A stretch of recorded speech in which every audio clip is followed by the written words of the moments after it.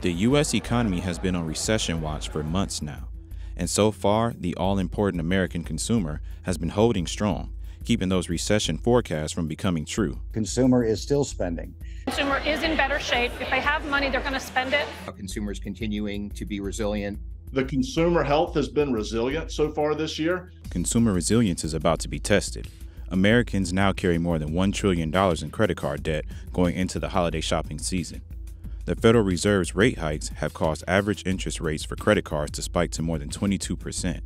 Rates on retail credit cards are even higher, nearing 29% on average. Despite this, the holiday season shows no signs of a slowdown, as each shopper is prepared to spend almost $900 on average this year, according to an NRF survey. The US consumers walking towards a cliff, basically. The state of the consumer will be in focus in the post-holiday season, as economists will want to know, can American consumers handle racking up a record amount of credit card debt, and if it will lead into more delinquencies.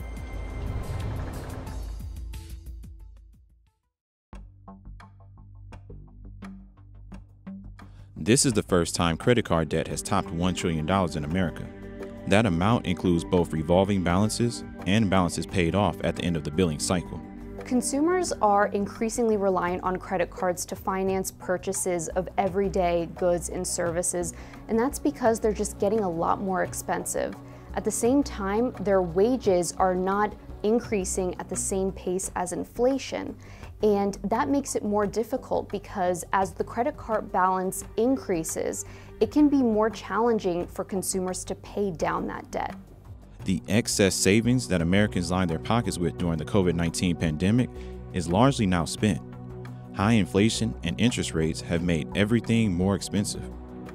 Normal costs like groceries, gas, and housing are all rising. Add in the resumption of student loan repayments, and it's creating the perfect rising debt storm. Americans are skipping out on some of their credit card payments because household budgets are squeezed due to higher borrowing costs. Another factor for the rising debt is the increase of credit card users. More than 70 million new accounts have been opened since 2019. That year, 65% of Americans owned a credit card. And after a contraction in issuance due to the pandemic, the amount of Americans owning a credit card rose to 69% in 2023.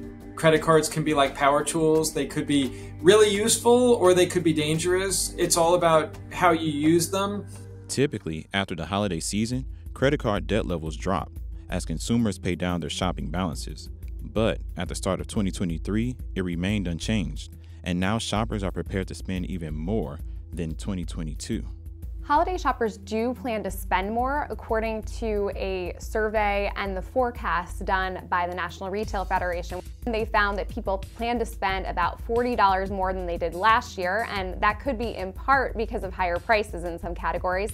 There is still this deal-seeking mentality for items, and so that may mean that people are going to look for whatever is on sale, along with seeking newness. Americans planning to flood the mall with their retail credit cards may be shocked when the bill comes, because those cards are carrying a higher interest rate than years prior. In fact, some are starting to rise to rates that only subprime borrowers see, rates exceeding 33%. Some retailers have already noticed is that credit card delinquencies have ticked up, and that may mean that people are struggling to make payments and could again be a warning sign.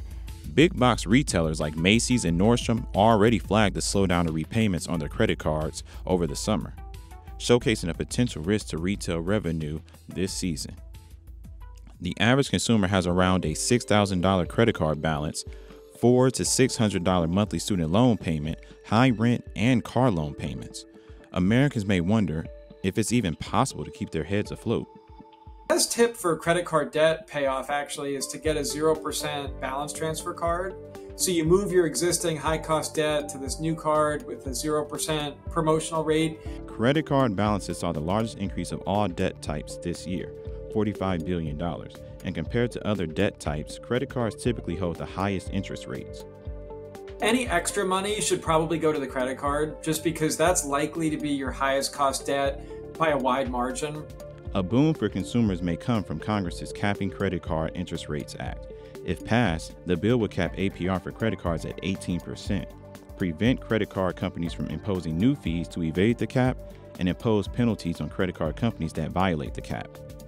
But all eyes are still on the Fed. We're not really sure where the Federal Reserve is going to be taking interest rates next.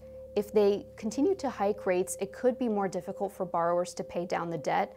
If they reduce interest rates, however, it will take some pressure off consumers, and they might be able to start making more consistent payments and reduce those delinquency rates.